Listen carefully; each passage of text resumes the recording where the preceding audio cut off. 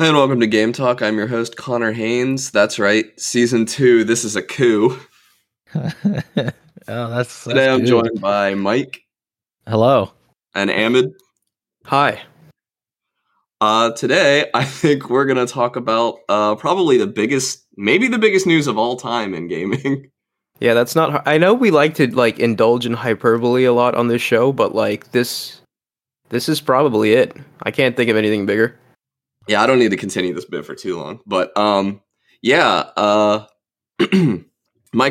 bought Activision Blizzard, or is in the process of buying, but it's a sure thing. The ink's not dry yet. So this is a $67 billion purchase. Yeah, so it's kind of, to let that sink in, this is like what, 6-7 Bethesdas? Bethesda was $7 billion, I think. Oh, so it's like 10 Bethesdas. It's 10 Bethesdas, yeah. Yeah, so just to put this in context, right? I knew after Microsoft bought Bethesda that they weren't done, right? I knew they were going to buy some other people. Never in my wildest dreams would I have thought Activision Blizzard. This is one of the... I mean, we were saying Sony or Square or not Sony. We were saying Sega or Square Enix. Yeah, this is just unprecedented. This is... I hate this, honestly. I think this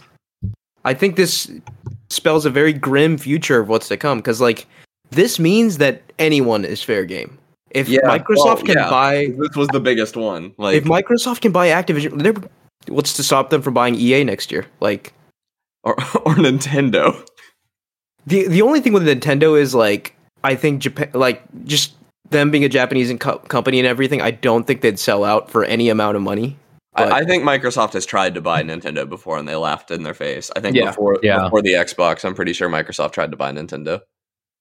It's not even about the price for them. It's just it's an insult to them, right? The fact that they would even, try to do that. I think that's how they see it.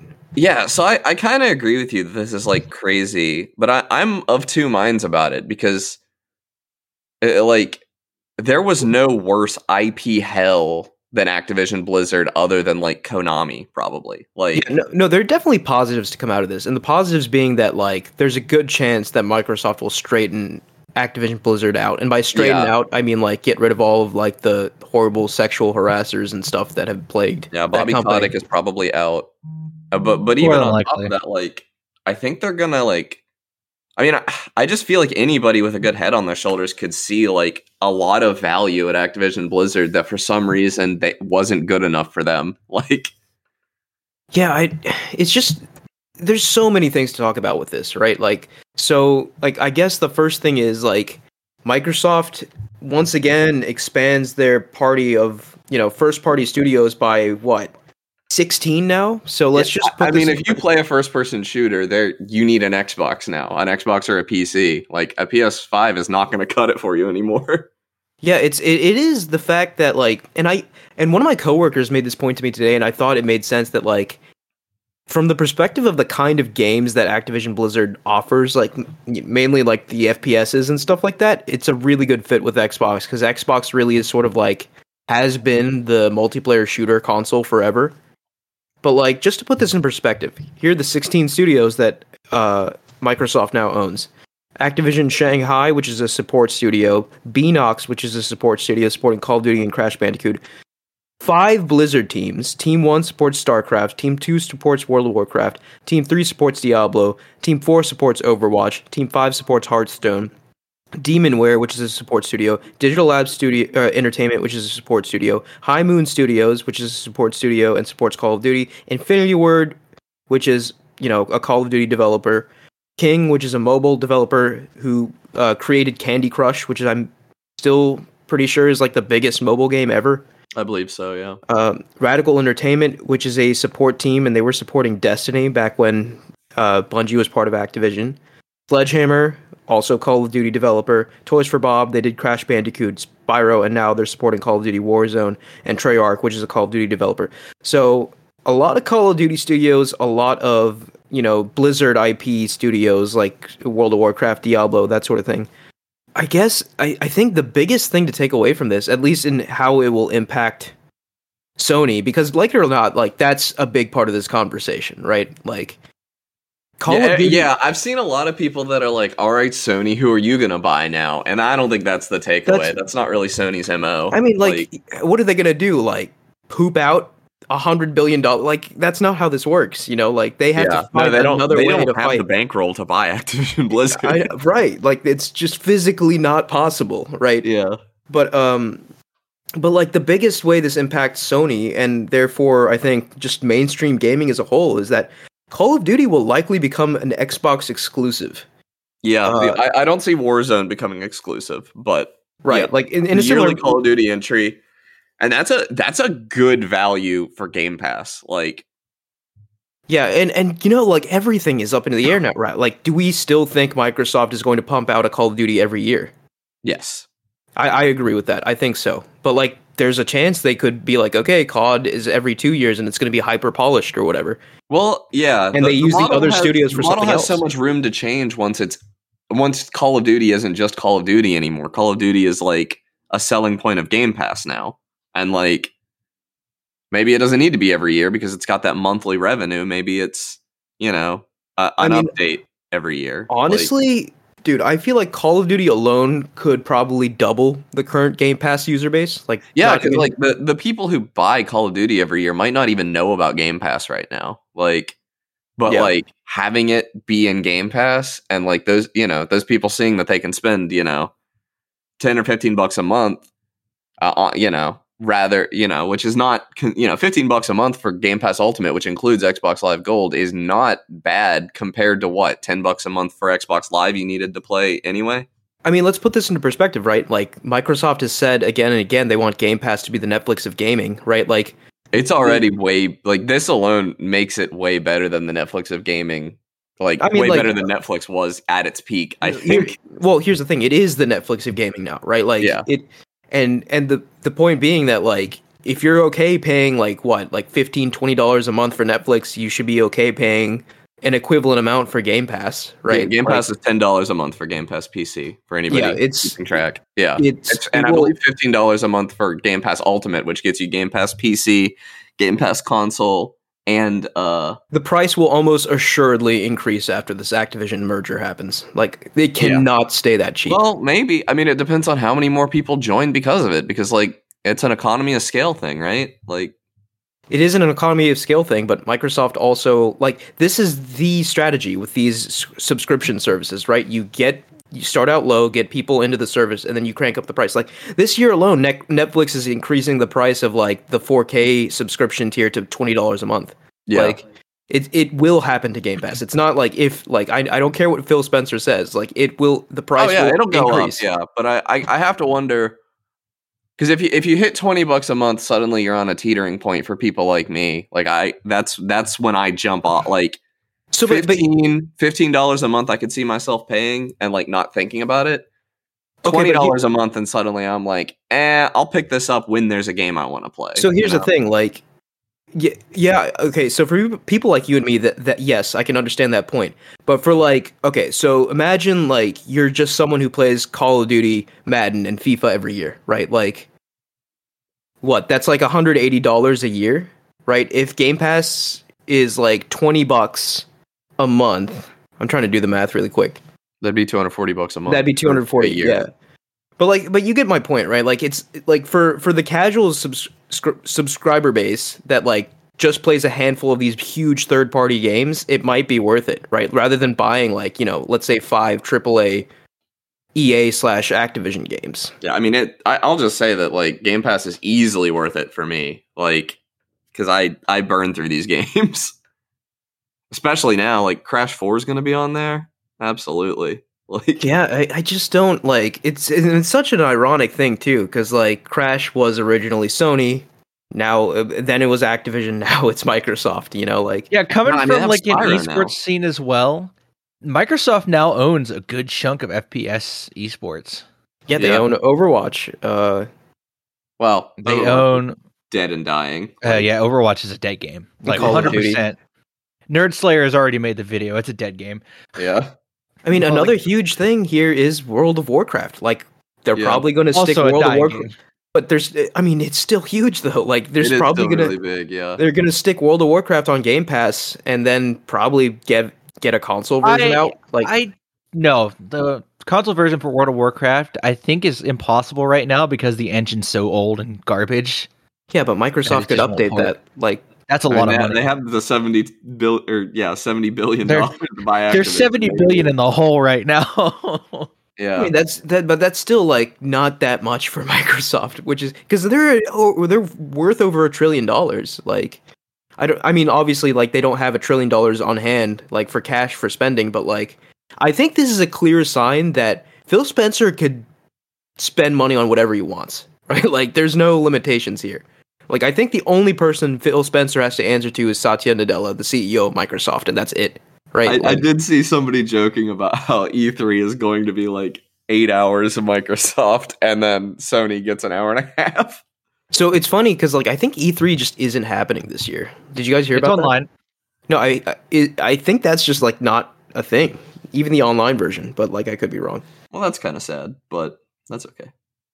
But yeah, like obviously, you know, like Call of Duty is the biggest player in all of this, but like there's so many other things too. Yeah, like, it's the biggest player, but it's the one I'm least excited about. Like, get Toys for Bob off of Call of Duty. Somebody, yeah, I said this in the chat, but like Toys for Bob could totally make a Banjo-Kazooie, and it would totally rule. Like, like the kid in me is like, oh my god, there could be a Banjo Spyro Crash crossover.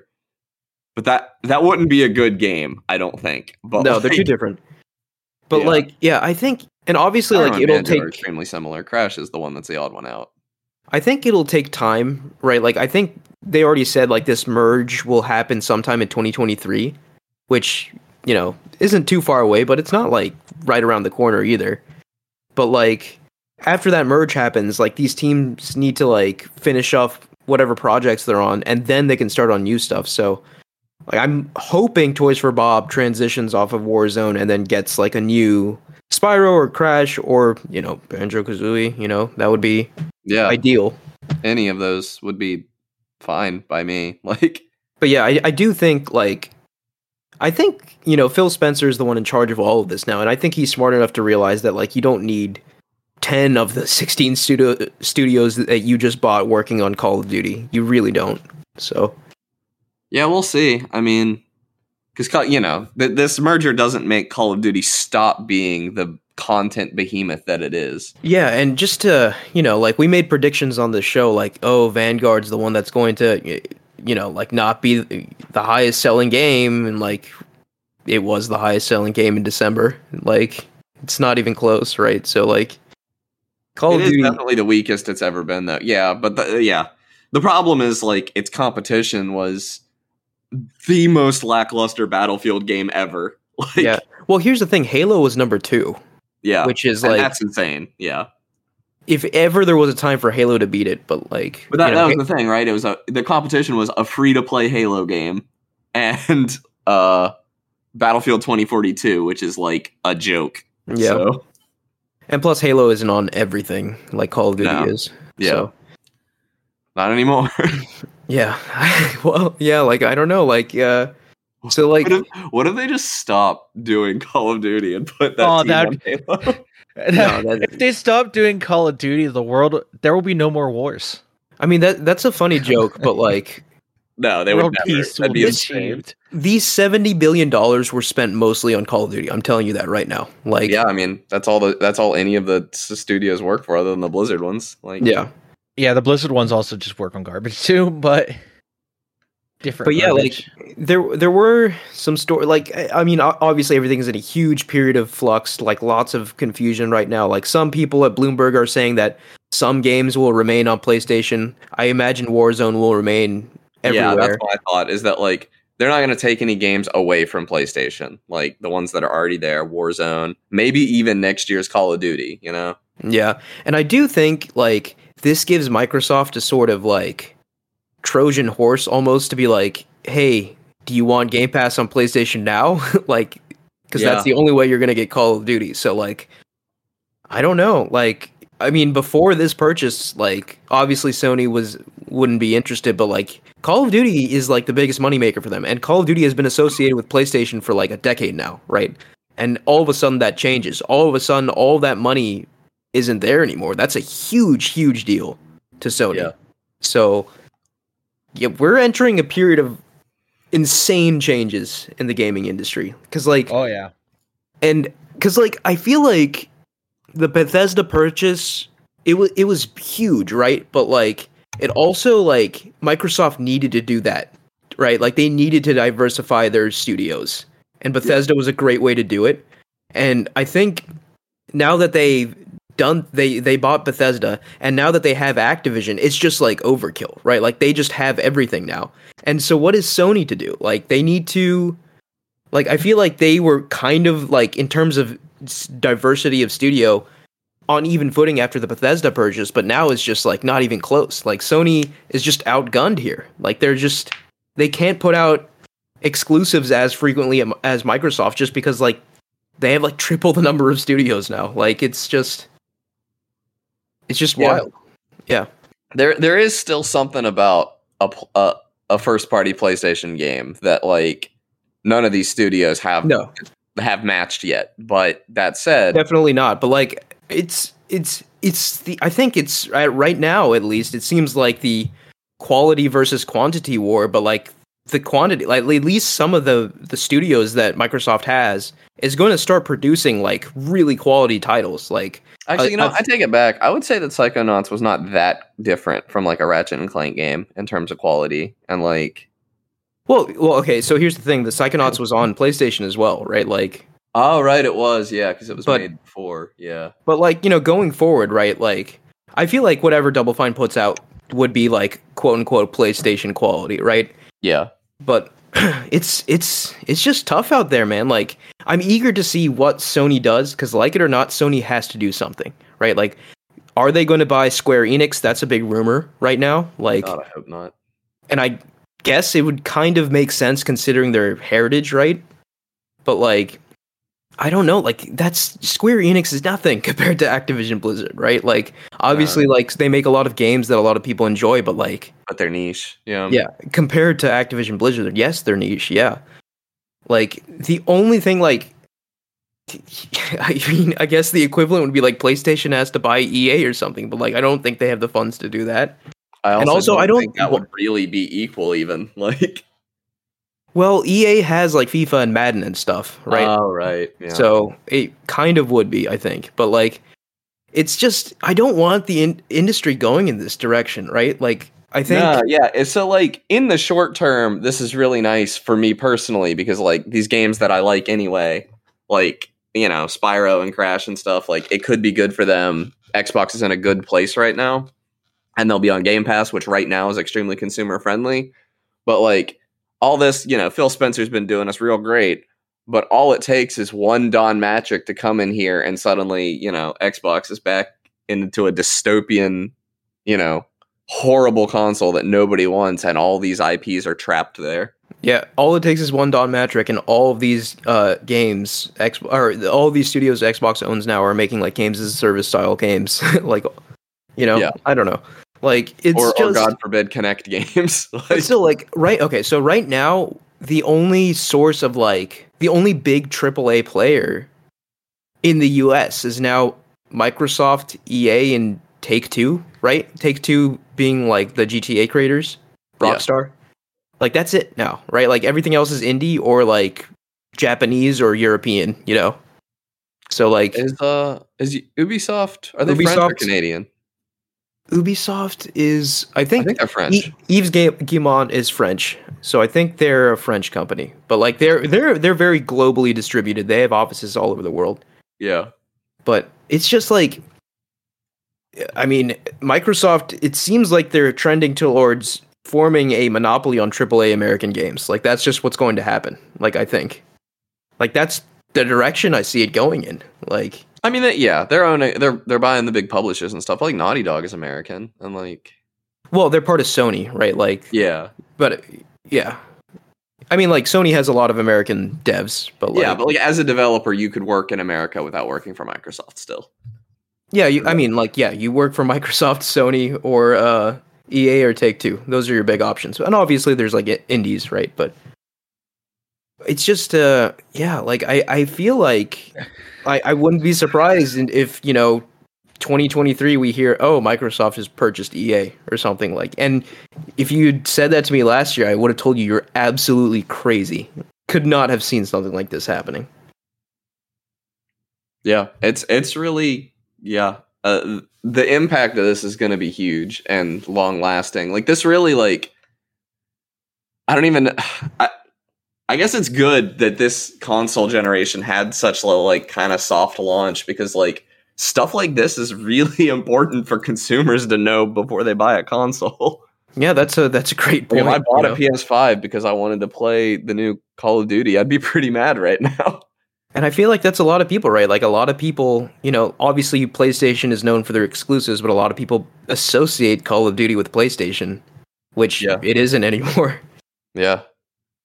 It's just, I wonder what's going to happen. Like, I feel like, we probably get this year's Call of Duty on PlayStation, probably next year's Call of Duty on PlayStation, but after that, I feel like it's all Xbox.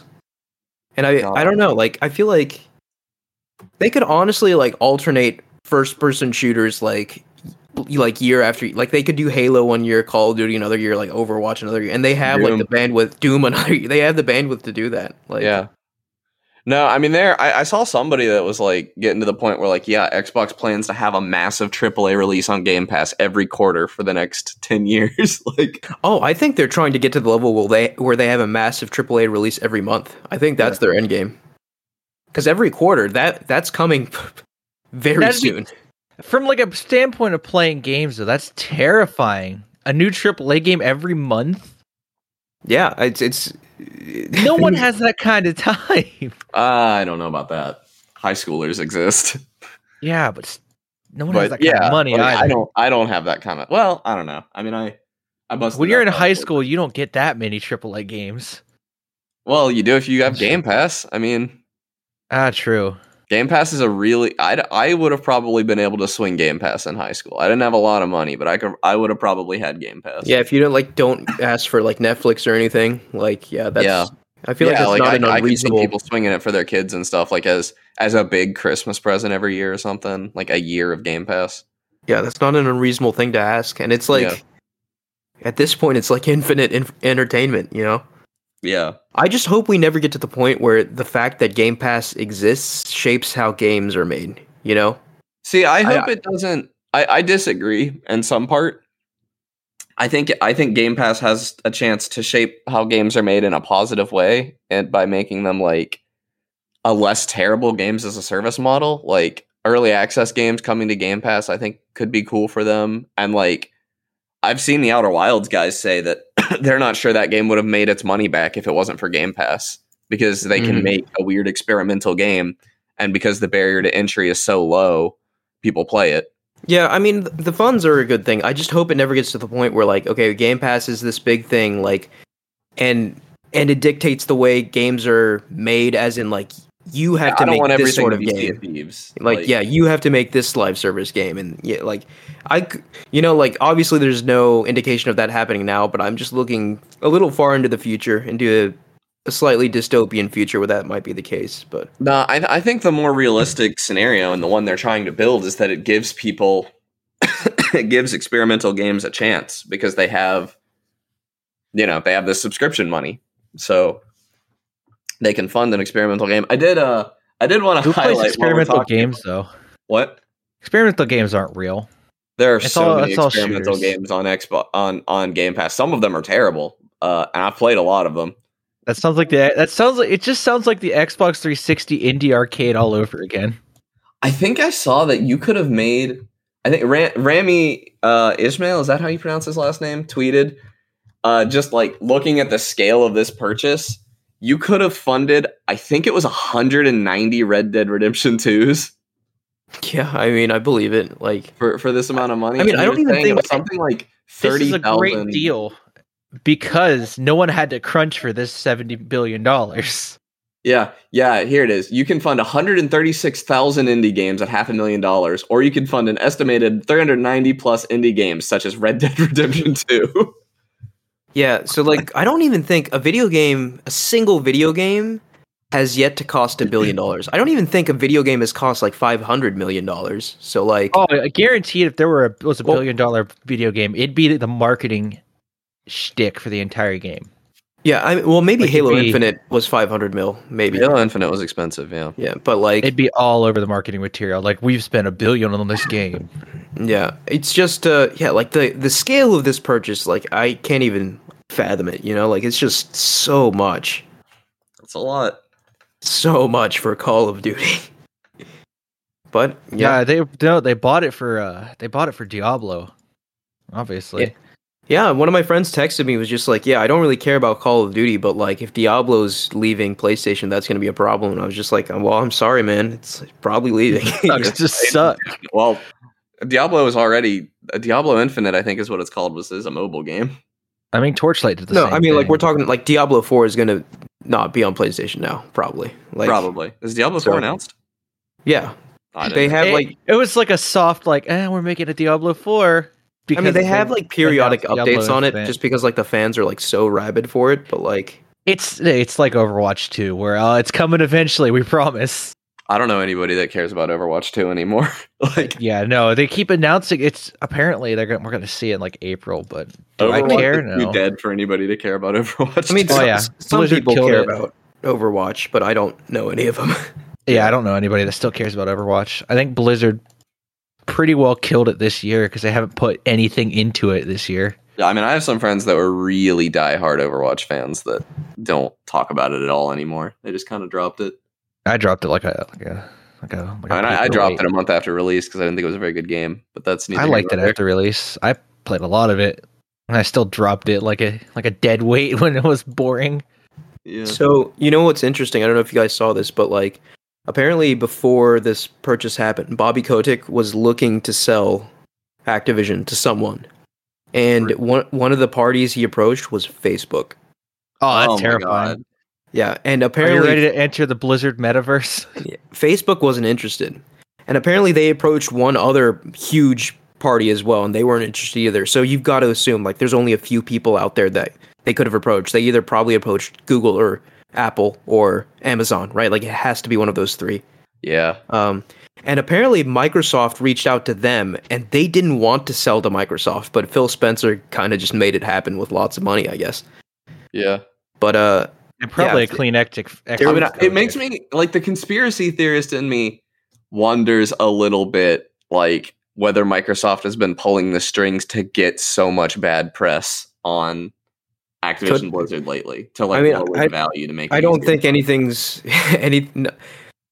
nothing's impossible. That's all I'll say. You know, like at this. So, yeah, like, when you're dealing with this amount of money, nothing would surprise me. Like I brought that previous comment up to say, like, there's an alternate universe out there, not too different from ours, where Facebook owns Call of Duty, right? So, like, yeah, and what? I'm glad Call of Duty an Oculus exclusive. I'm glad it went down. Meta, please.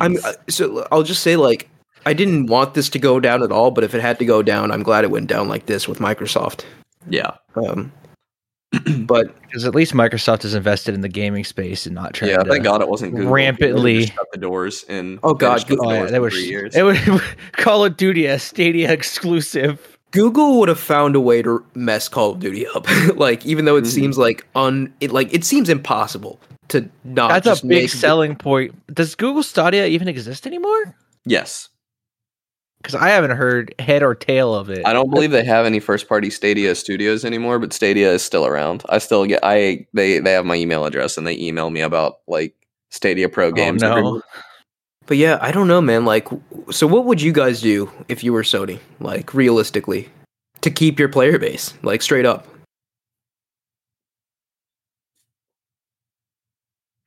I saw people joking about Sony announcing a new SOCOM game. I don't replace Call of Duty. Oh yeah, like so that's the thing. Like, I know what I'm about to say sounds silly, but like they're gonna have to replace Call of Duty, and I think the way they do that is that they sort of just make their own somehow. Yeah, they're gonna need a big. They're gonna need someone. One of the they don't have a first-person shooter right now. Like they don't, and I know I think they're working on a big one. One of their first-party studios is working on a huge first-person shooter. but like Sony's made first-person shooters in the past, but like they've not been. I mean, yeah, huge, right? Like they've made Killzone, which is fine. They made Resistance, which is fine, but like nothing on the level of a Halo or a Call of Duty. If they announce another Resistance, I'll be lining up for that PlayStation 5. Resistance has those fans, right? Like, but like it's not as big as Halo or Call of Duty. It's just not, right? Like, and I don't know if it's possible to create that level of a mega hit multiplayer first-person shooter. If I'm Sony, yeah, they can't. Like, the answer isn't to replace Call of Duty, I don't think, because that's not feasible. What they have to do is, like, lean into their strengths, which are, like,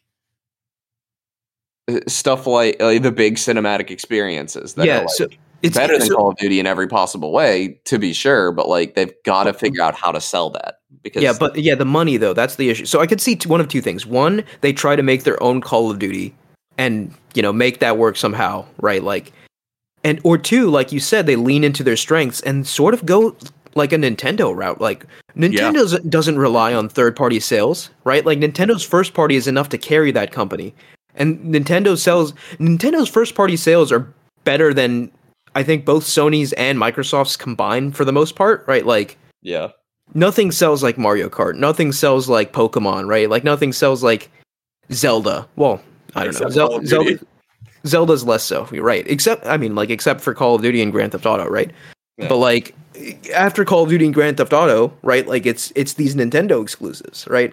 And Sony's exclusives sell really well, but like not on the level of something like Mario Kart. And they're gonna have to find a way to like jump to that next level of popularity, I think, if they're going to offset this blow to them. Yeah, I think they're really going to have to shift their brand, or in a way that they already kind of have. Like, Sony first-party games already have, like, you have an expectation going into them. Yeah, and I do think it's very intentional. Like, I don't think you guys have probably not booted up a PlayStation 5 game or seen a PlayStation 5 game be booted up, but, like, their new PS Studios thing, total ripoff of the MCU intro. Yeah, it's in God of War. Yeah, like, so it's just like that's what they're aiming for. They're aiming to be like this really well-known brand that's known for, entertainment and quality. And they're trying to like be like, I think, the game version of like the MCU in that sense, right? Not in the sense that it's like they're creating some in the sense that you know what you're getting. Like, exactly, right? Like you go to an MCU movie, and both to their credit and to a fault, like, you know what you're getting. Like, you're not going to be surprised by weirdness at an MCU movie, probably. Yeah, and I think it's just more so that you know that you're going to get something good, I think, most of the time, right? And yeah, I just think it's like the like a steakhouse of movies and games, like but like a chain steakhouse. Like, it's going to be really good. It's maybe not going to be like the best thing you've ever had, but well, I don't know. I mean, like, for some people it is, right? Like, my favorite games are mostly Sony first-party games, so... I mean, I know some people that really like Outback. Like, it takes the Golden Corral of... You're so pretentious, Connor. God. But, no, I mean, like... Yeah, I mean... I feel like I need to, like, go atone for the sin of calling Sony the Golden Corral of gaming. Yeah, I think that was cruel and that unusual. Was too cruel. No, I mean, like, I honestly thought me saying Outback was a low blow, and Outback's not bad. I like Outback. No, that is a low blow, and I don't think that's a fair characterization. I think Sony's games generally have a level of polish not seen in other first-party games, aside from Nintendo, right? So what you're telling me is it's the Texas Roadhouse. Yes, that's what I'm saying. I can't compare steakhouses. I don't go to them very often. So Outback and Texas Roadhouse are identical entities to me. I've never been to Texas Roadhouse due to the peanuts. So. Oh, yeah. That is a nice gimmick, though, if you're not allergic to peanuts. What are we talking about? I don't know. Like, gonna compete now. So yeah, it is tough. They've been put into an uncomfortable position. They were comfortable before, but now they're not. I think because they were comfortable because of Call of Duty. This is the kind of thing that like could change the tides of a console generation. Like, absolutely, yeah. And I think like. Obviously, Sony still has like one huge thing, which is Fortnite, right? Like, Fortnite is still really kind of paired up with Sony, but like Fortnite makes more money on PlayStation than any other platform. Okay. So, but before they had Fortnite and Call of Duty, and now they don't, right? So like, it's a huge seismic shift, and I think Like this one move will shape the course of the rest of the generation for sure. Like so it's a very exciting thing in that sense. I just hope this isn't like the beginning of the of the end, right? Where, you know, like there are two companies, Microsoft and Sony, and like they both own everything, right? Yeah, that would be pretty miserable. I don't see indies ever going away, but I do straight think up just one company, Microsoft, and they own everything, including Sony, you know, like yeah. I don't see indies going anywhere at all. Like I just don't see that happening.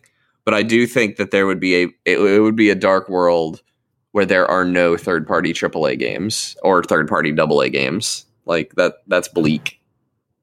Yeah, it is bleak, and it's definitely kind of a potential outcome here, right? Like you can't help but like be fearful of the trend if Microsoft does this again with like EA or something, or Take-Two. Like, what if they buy Take-Two and Grand Theft Auto is exclusive? Like that's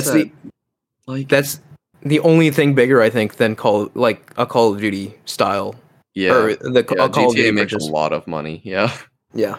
Can I tell you how amazing it is to be a PC gamer right now, though? Like, other than the fact that you can't buy a PC to save your life, like being able to have Game Pass, like have all that value, and like I'm getting value out of this Microsoft acquisition. I'm going to get all these games on Game Pass and everything, but I also can play God of War on my PC, and like, you know, I'll probably get Ragnarok at a decent time. I'll probably, you know, all these PlayStation exclusives I'll also have available to me. You'll lower yourself to play these PlayStation exclusives. I'll lower myself? Yeah, I was just making a joke. Oh, yeah. Because they're beneath you. Oh, yeah. No, Outback. Okay, let's take a step back. Outback is not beneath me. Let's not get ahead of ourselves. I'm just saying sometimes I want to go to the weird, like, locally owned restaurant. And what would that be? Unpacking or something? Yeah. Yeah. For sure, yeah. What would Nintendo be in this equation? God, like the sushi rrestaurant. Was that just because they're Japanese? Yeah, it's just because they're Japanese. They're gonna be like the Benihana of gaming. I'm not ready to call anybody McDonald's. Like, obviously, having the place and everything. I mean, come on. Yeah. Activision is kind of McDonald's, right? Yeah, you're right. Activision is kind of McDonald's, yeah. Yeah. No, Nintendo is definitely like the Benihana or like a chain Asian restaurant of some sort. So let me just make this clear. So everyone's a chain restaurant except for indie games then? Indie games are like your local places. Well, unless it's Devolver Digital. Call like Hellblade before they were acquired by Microsoft, like, because that was like a AA situation, and like, so AA's are like mom and pop shops. Yeah, probably. Yeah. All right, we beat this metaphor into the ground. Yeah, it really wasn't ready for this level. We're trying so hard. Hey, but all I'm saying is now I'm hungry. I am kind of hungry now too, but I think I mean, I think we've said what needs to be said. Like it's a very spicy time, like, to say the least. And I hope, if anything, if this results in a new Banjo-Kazooie game, all is forgiven. Yeah. Or a new Spyro game for me. Like, I'll play either, even though I wasn't a huge fan of Banjo. A modern AAA Banjo game I would play in an instant. Yeah, I would overlook all of the negative implications of all of this. And that's all I want, really. Yeah. All right. Shall we move into what we're playing? Sure. Who wants to go first? I can go first. So I'm still not done with this, which is I'm surprised because I thought I would be, but I'm playing Marvel's Guardians of the Galaxy. Really? I'm about Oh no, you've been busy. Yeah. I'm about 12 hours in, and I figured it'd be like, 10 to 15 hours, which is like a normal, like, Uncharted kind of length campaign.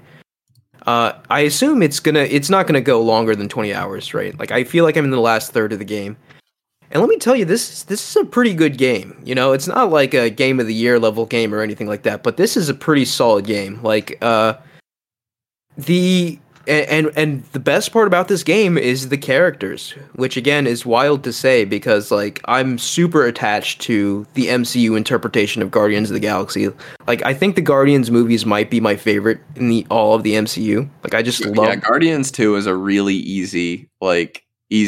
easy to accept best MCU movie to me.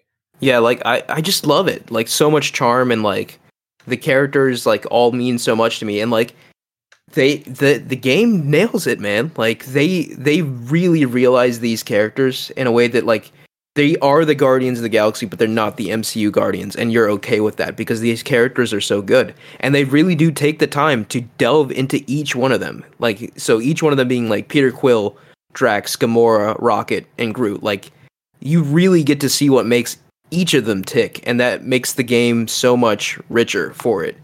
And it takes the time to do that too. It'd be so much easier to just like throw them together and be like, "Hey, these are the Guardians of the Galaxy. You know what this is. You watch the MCU. Let's just jump into it." But like, there is that element of lightness there. Like like obviously the Guardians banter is very whimsical and like crass, and like it is the MCU Guardians banter, which is just like I think how the Guardians are supposed to interact. But like, the game does take the time to really dive into each one of the characters, and I really appreciated that. And the end result is like you really care about this cast of characters, and so that's the first strength. I think the second, the characters, and the second major strength I think is that this really just feels like a massive adventure, like a galactic adventure, right? Like there's so many interpretations of like a galaxy, right? Like, and you just go to like these alien planets, they just sort of look like Earth but different, right? Like, not the case with this Guardians of the Galaxy game. Like, you go to these really fantastical, weird, alien-looking places, and like the art direction is out of this world. Like, it just feels alien to you, like everywhere you go, and that really is a huge selling point of this game, because you really feel like you're going on this really weird galactic adventure, and it captures that so well. And I think another point to bring up is the gameplay. Obviously, probably the weakest part of the game. I will say, like I said last week, the gameplay does open up as you play, and it's continuing to open up even now, like where I am in the game. I will say that like it's not going to like blow your mind anything, even after it opens up, right? It's still pretty like rudimentary. Like you can, it's just like you can still get through it if you just run and gun, right? Like it's very hard to like fail. Obviously you could crank up the difficulty, but I don't think that's the solution. The combat's just not that engaging, but like I'm okay with it because like I just want to progress through the story. Like there's a very there's an emotional core to this story being told here, and I don't want to get into spoilers in case either of you wants to check it out, but like I do think it's a story worth checking out, and it explores especially Peter Quill in a way I don't think the MCU movies did. And yeah, I'm really enjoying this game. I'm probably going to finish it over the next few days, and I'm glad I gave it a shot. Like, I know some people are calling it their game of the year for like 2021. I wouldn't go that far, right? Like 2021 had some great games, but like I definitely don't think you should sleep on Guardians of the Galaxy either. Like, especially if you care about the Guardians and like you just want a good story set in a really, really cool setting, like I definitely think you should give Guardians of the Galaxy a shot. So that's about it for me. Yeah, it looks good. I remember seeing when they were in development that they had to like brought on writers from the actual Guardians comics and stuff from some of the more successful runs and stuff. So okay, yeah, like I definitely could I can detect that a bit, right? Like and there's like lore entries too. Like there's like a codex where you can like look up things about Guardians lore, and like you can equip different like skins for your Guardians too, and like you can see like what comic each skin came from, and you can like equip the MCU skins too if that's what you want. So there's definitely like a lot of love in this game, I think. Yeah, I guess I can go next. I played God of War. Oh gosh, because it just came to PC, and I liked it a lot. How far did you beat it? I beat it, yeah. And the farther I got in the game, the more I liked it. It really did just have like it's very much a first party PlayStation game, and has, in my opinion, like a lot of the bad that comes with that, which comes in the form of like features that just don't make sense for the game at all. Like this game didn't need crafting. It didn't need like leveling up. It didn't need like there's just a lot of menu nonsense that you could completely scrap from the game. So I agree with that, but I do think like some of the stuff, like the weapon upgrades and stuff, I really enjoyed. Like yeah, my able to equip like different upgrades were linear. Like I didn't need to go into a menu. Like, I got an item, and then I talked to Sindri, and like I got the item through the story, and I had my weapons at max level by the end of the game. Yeah, so maybe upgrades was the wrong term. I'm talking about like the abilities that you can swap in and out for your weapons. I forget. Okay, yeah, I'll give you that. There's some of it that I think could stay. My problem is that like the armor stuff didn't need to be there. I think. Yeah, the armor was terrible, and the armor and my reason for saying that is that like it really dragged on my experience at the beginning because I'm somebody who doesn't really pay attention to those systems, and I can get away with that in a lot of games. But I actually did hit a point where like my numbers were just too low and I couldn't beat the guys anymore. And I had to go into the menus and spend a couple minutes like finding what had the best numbers and putting it on. And then suddenly the game was easy again.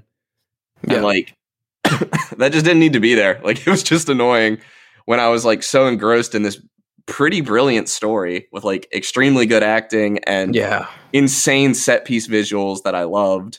And like I don't know how much I want to get into the story, but like Atreus starts being a kind of a punk at one point in the story, and I was like just destroyed by that. I hated it, but like in a good way. But like that's what happens with kids, you know, like yeah, it was very good. I really liked the game, and that's why like I was whining to Ahmed. I was texting him about like these parts of the game that I didn't like because they really did drag down the experience for me. Like I was just, not so much in like time wise, because like I played it for 15 hours and maybe like 30 or 40 minutes of those were stuck in a menu or something.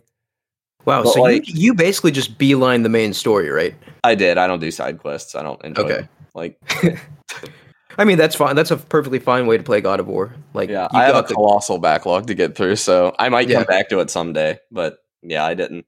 I started to do one side quest, and they had like given it to me when I wasn't strong enough to do it yet, and I was annoyed by that, and I never went back. I was gonna say God of War is also one of those games where like they have dialogue for days, right? Like even after you beat the game, you will keep getting new dialogue, and the fact that you didn't do the side quest until after you beat the story, I'm sure you'll unlock like unique dialogue just based off that. They have dialogue that accounts for like every possible situation. What's bonkers to me is like the amount of content in this game outside of the main story, like. I walked around briefly in Niflheim, and I know there's not a ton there. Yeah, you can't even really go to Niflheim until the story's pretty much over. Well, if you had done some side stuff, you could have discovered like the ciphers faster, I think. Oh, okay. Because I discovered one of the ciphers like on the walk to the final mission. Like, yeah, I think the more you do the side stuff, the faster you discover the ciphers. Did you discover Muspelheim? No, I did not. That's another realm. Yeah, I know Muspelheim was in the game, and I never went, But yeah, what did you think of, gosh, I'm forgetting his name now, the head. Oh, Mimir. I like Mimir a lot. I definitely was glad he showed up to bring some levity to things, because Kratos is very, he's a little grimdark sometimes. Yeah, but like even so, like it's interesting from your perspective, right? Because you didn't play the previous games, I did, right? And like just seeing Kratos, how he changed in this game, and like how he changes throughout the game too, right? Like I think by the end of the game, he is a father and not a dad, right? Like he's a dad. Like he's a better dad. Like he's not a deadbeat dad anymore. Yeah. I liked the game more so than I thought I would in the first hour. I actually was like regretting my purchase for 2.5 hours in this game. That's crazy. I was so bored at the beginning because they just followed you with all these menus and like boring walking around the woods with Atreus, and like there's nothing going on. And then Baldur shows up, you fight Baldur, and I'm like, all right, well, I mean, this is good, but like I need more. And it really was. It was 3 hours probably before any of the combat was fun even a little bit to me. Yeah. And the combat never does get that good. Like it's pretty good, but like I don't know, I have a hard time. So the combat really shines. Like, did you kill any of the Valkyries? No. Yeah, so the Valkyries are 9 optional bosses that you hunt throughout the world. And it's like it was optional, I did not do it. Whole other storyline, and it culminates in the fight with the Queen Valkyrie, that's like, I think that's when you realize that the combat is pretty good. Like, because like you really have to unleash everything to beat her. And I'll say it was pretty good. Like, I don't know. It didn't have a ton of depth to it. Like it sat in an my problem with it is that it sits in this uncanny place where it's almost good enough to compare it to Devil May Cry, but then it looks really bad in that comparison, I think, is the problem. Yeah, I mean, I wouldn't say it's as good as Devil May Cry. No, I would never say that. I'm saying like it's good enough that like I want to set it next to that, and that makes it look bad, and that's not really fair to it because it's not trying to be Devil May Cry. Yeah, I don't think the combat is bad. No, I don't either.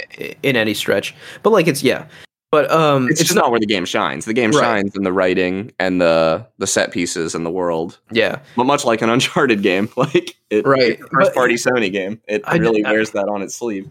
Yeah, and I think that's a good thing to wear on its sleeve, though. Like, I think that's it's good. That's a great thing to like sort of specialize in. What did you think of the dragon set piece?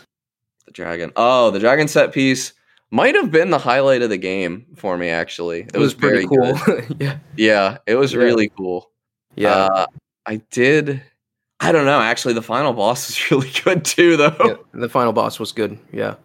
Yeah, I mean, like, obviously now you see all these sort of implications for where the next game might go, right? Like, yeah, I will say what happened to Freya and everything, and yeah, I will say there's a spoiler that is revealed at the end of the game, and I was like, at first they were like somewhat subtle about it, and I was like, oh, this is cool. I bet this is going to get addressed in the next game. And then they just say the thing, and I'm like, all right, this is probably 30 or 40% less cool now, but I'm still on board. Just say it. We've already spoiled everything. Atreus is Loki, and like I spoiled that for you. Remember? Yeah. Oh, I don't remember that. Actually. Yeah, that's funny. But I did know. Like, I picked up on it quickly playing through the game. Like, and then they like kind of confirm it subtly at the end of the game by revealing some things about his mother.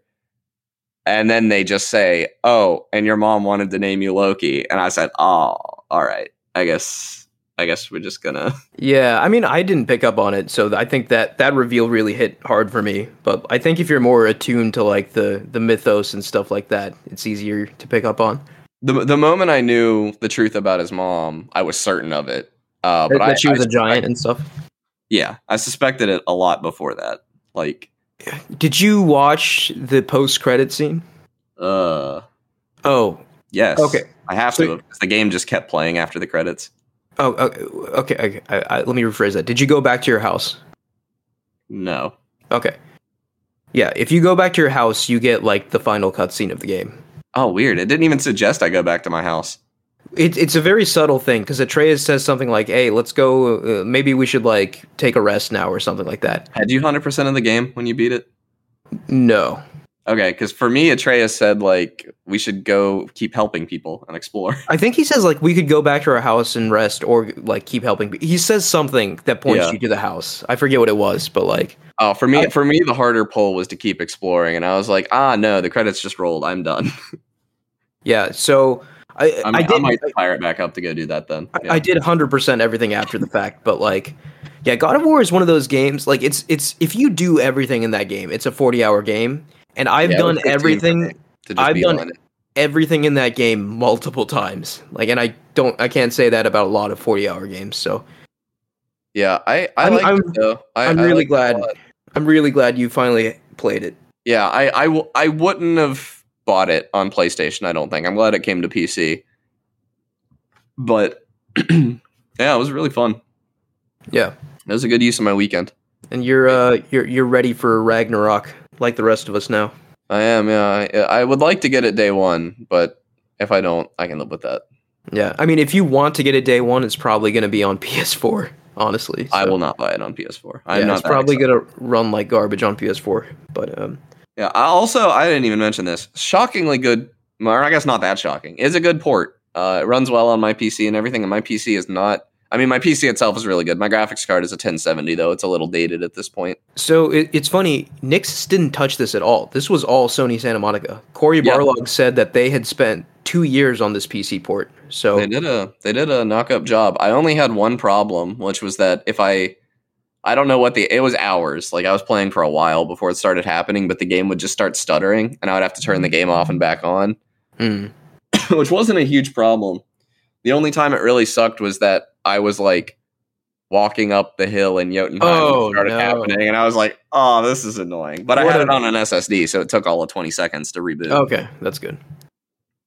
Yeah, that's the worst possible time for that to happen. Yeah, it was. I was thinking, part of me was like, there's not much game left. Do I just play through it with the stuttering? And then I thought, no, I should probably not. So let me just touch on the ending a little more, because I don't think we've ever delved into spoilers on this show for this game. But like, I don't think so. Initially, I was my first impression of the ending was like, wait, that's it? Like, because like I was expecting, like, after you beat Baldur and like the thing with Freya happens and she's like swears revenge or whatever, and you go up the mountain and like you do the thing, like the game just ends, right? And the credits play as you're walking back down the mountain, which was a very nice touch. It was brilliant. I think it's brilliant, but my first impression was just like, oh, come on, I wanted something more. But the more I thought about it, I was just like, I thought it was perfect. The more I thought about it, I was just like, this is a really masterful way to end a game. Because like that was your journey. Like the whole thing was building up to releasing your mother's ashes, Atreus' mother's, Kratos' wife's ashes on the top, highest peak in all of the 7 realms. And then once that happens, the game ends, just like it promised. Like it's a beautiful way to end the game.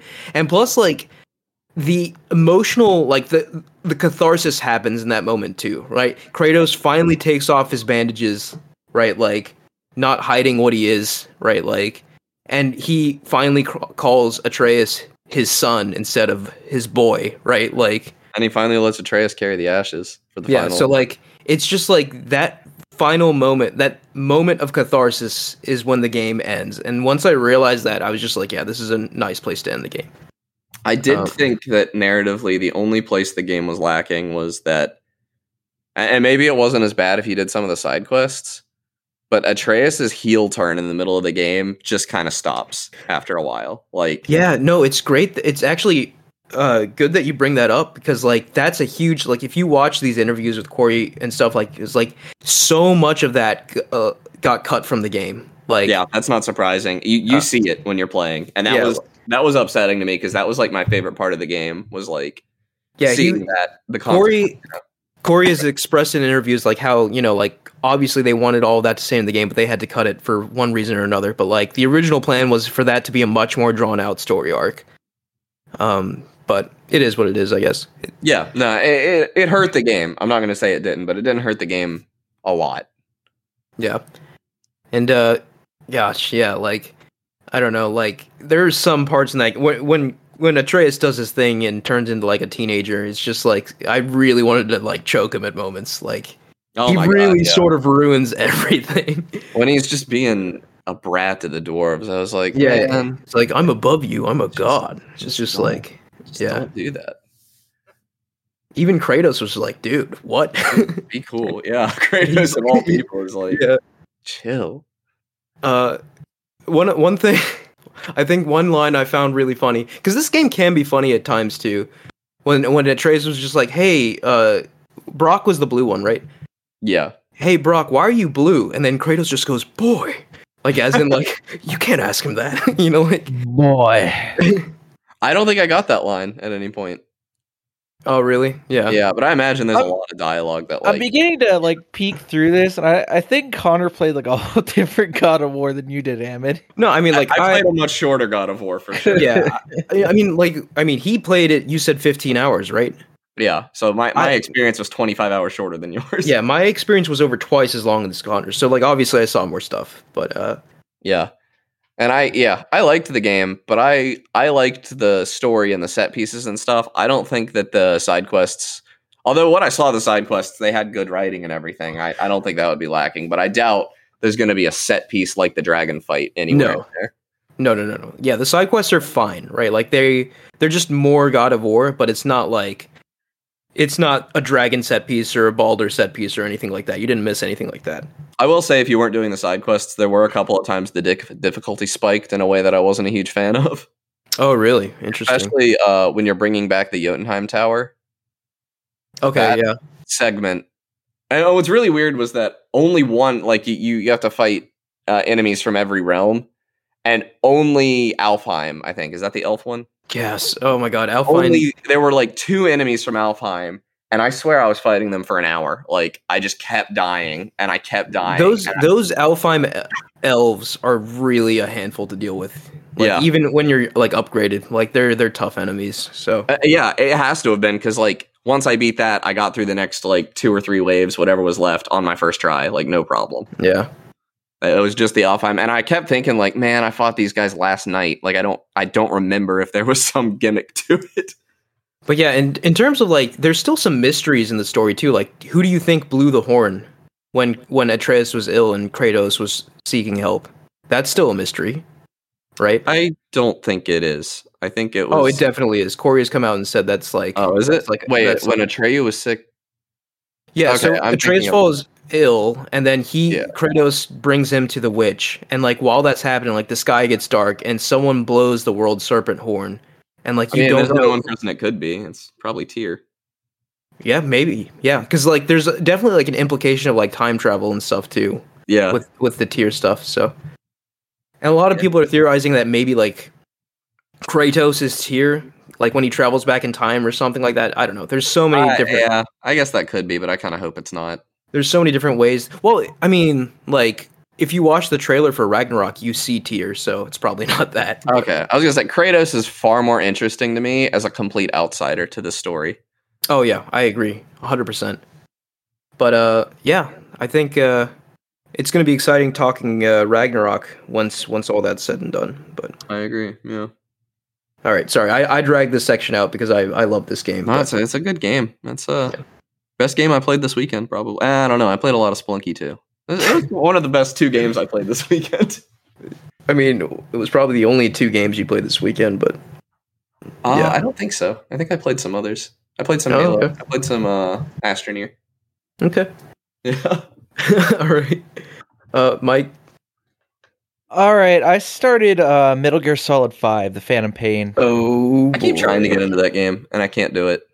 The PC port's not the best. Really? You see, that wasn't my problem. Although I've only played the prequel, the little short.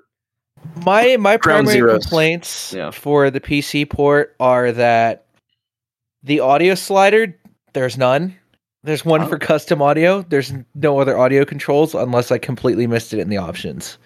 But I went through all the reasonable places to put a volume slider. And the control scheme and the control pop-ups don't account for keyboard 90% of the time, so it'll tell you console controls.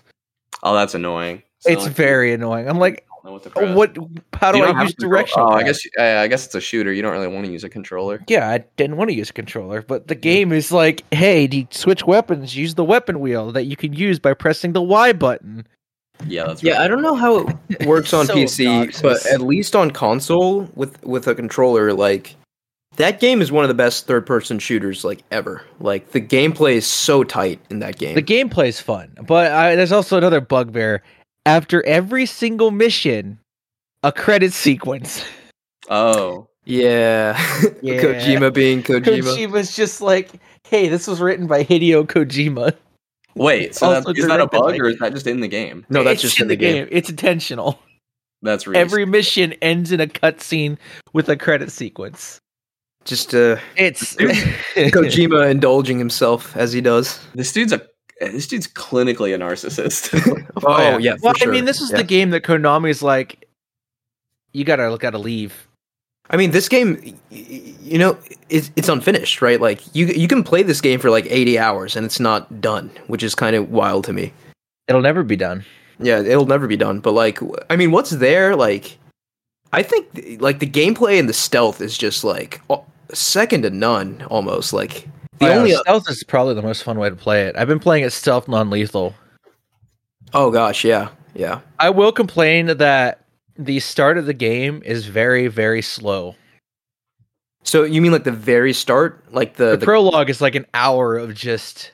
Yeah, so the prologue is like a traditional Metal Gear Solid game, right? Like it's like chock full of cutscenes and weirdness, and then it like turns into these AAA games thinking it's okay to be boring for 2 hours. Like, I know you already got my $60 or whatever, but like, I mean, there is a sequence at the start of the game where you can't physically move at a normal pace because you're injured. So here's the thing. Okay, every AAA game, but this is really common. And like, so the intro heard of a hook. Like, just give me something. The intro to Metal Gear 5, I was into it at the beginning because I thought, like, dude, the sheer weirdness of what's happening, plus like everyone starts getting killed. Like, I thought that was a pretty good like narrative hook, at least, right? Like the gameplay. It also pulls up a character customization screen that gets no use throughout the game. It's just there. Oh yeah, that's just like Kojima like making a commentary on it, I guess. But like, it is funny, right? Like you go through a character customizer and it's just like, no, you're Big Boss. You don't. No, you're Venom Snake. Yeah. Surprise. It's an okay game. I do like the open world aspect, and I do like the ability it makes clearing outposts a lot better than the Ubisoft way of just here's an outpost. Yeah, this is an open world done right for sure. Like, because it doesn't open the entire world up to you at once for a mission. For a mission, it'll constrain you to like a smaller area, and still somehow do it properly. Yeah. Like it'll tell you, get into this outpost, get this guy out. Yeah, or get into this outpost, disable this, or do this. It's so crazy to me because like Metal Gear Solids 1 through 4, like those games are known for their crazy stories and cutscenes, but like the gameplay was just serviceable, right? And this game is like the inversion almost. Like this game is known for its like insane gameplay and levels, but like beyond like the first like chunk, like the first couple hours of the game, there's like no story anywhere. Like there's barely any cutscenes. Yeah. Weird. I didn't know that. Yeah, it throws a bunch of exposition up to you first as to why you're in Afghanistan, and then there's like almost nothing except game, which is like really unusual for Kojima. Doesn't it take place in the 80s? Yeah. It is a prequel. It's a sequel to 3, but a prequel to the rest of the series. Yes. Yeah.